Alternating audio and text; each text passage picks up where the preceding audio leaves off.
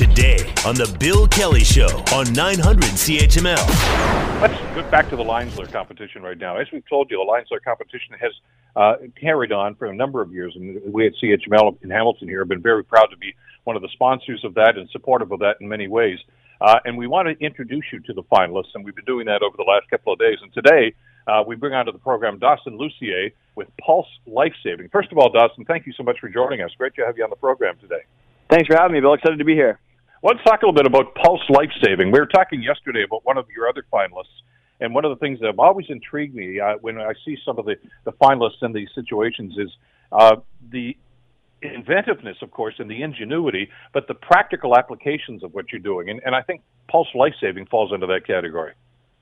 Absolutely, yeah. So if you think about workplace health and safety training, we all have to do it, right? There's laws that require workers to comply with health and safety training requirements, and we're proposing a solution that would allow people to do their training via an augmented reality headset. So they actually don't need to be, in a traditional classroom for 16 hours with all their colleagues around. They can actually do this course when it's convenient for productivity reasons for the employer, and we can do this completely individually and remotely with the solution that we're proposing.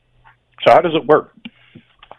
So it's essentially a 13-hour-long video game that an employee would put on this headset, and they work their way through essentially a video game that leads to their certification in standard first aid and CPRC. So everything from CPR to choking can be physically completed through this headset. It's an interactive program where if you've never used it before, it's pretty neat, but there's essentially digital holograms and visualizations in your field of view that you can interact with and actually physically manipulate. So this means actually going over to a hologram on the ground and doing and performing chest compressions on them. So everything, the full scope of first aid is included in the course that we're developing.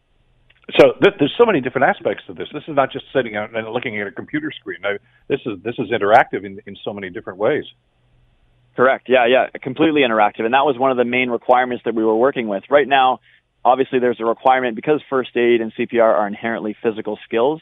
There needs to be physical learning and physical evaluation involved, which is why to date there's really no e-learning or online alternative for what we've all probably done before, which is going to a classroom and taking this course.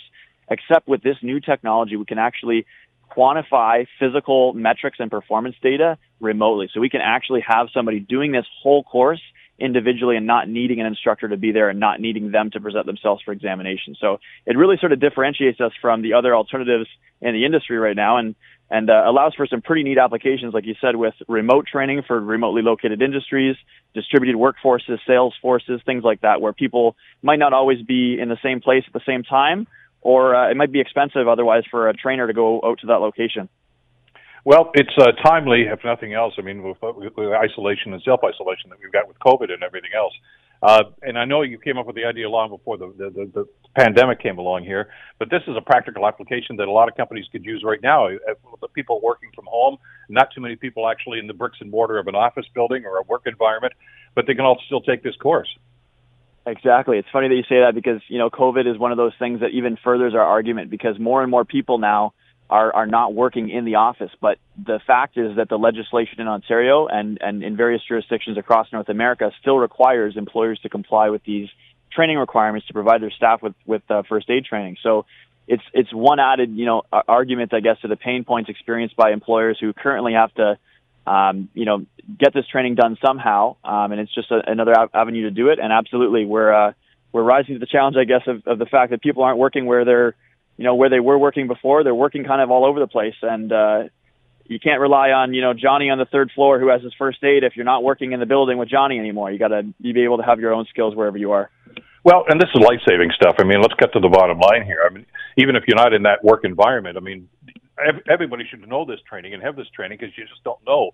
I mean, you could be looking out your living room window and see something happen. If you've got that training, you could save a life. So this is not just in the business environment, I guess. This is something that everybody could eventually probably want to gravitate toward. Absolutely, right. The main sell for our business-to-business sales is obviously compliance-based to comply with the laws that are in place for workplaces. But like you said, these skills are invaluable, and having life-saving knowledge is something that more and more people are recognizing is a very, very important thing. We're seeing AEDs pop up now in all kinds of different businesses. Even family neighborhoods are getting a collective unit that they're purchasing and keeping at one of the houses, all the rec centers. So it's definitely something that people are getting more aware of. And, as we continue with the remote work, it's even a more important thing to be prepared wherever you are, whoever you're around. Dawson, congratulations on this whole concept and the success you've had so far. And congratulations on being one of the finalists in this. This is just a fabulous idea. And I can see this as something that we're going to be talking about. It's just part of our norm in the not-too-distant future. Good luck with the competition. Thanks so much, Bill. Take care. Dawson Lucia, of course, with Pulse Life Saving, another one of our finalists in the Lions Lair competition. The Bill Kelly Show, weekdays from 9 to noon on 900 CHML.